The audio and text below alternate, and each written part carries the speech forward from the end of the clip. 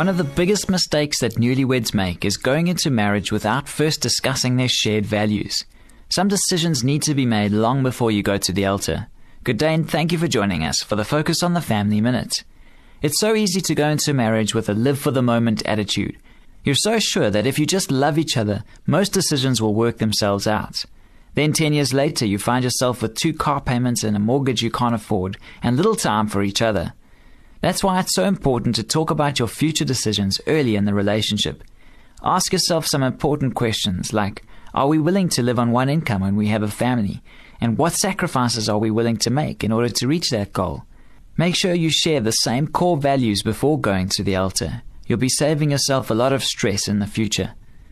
For more information on family issues, please call Focus on the Family in South Africa on 031 716 3300 or log on to our website at safamily.co.za.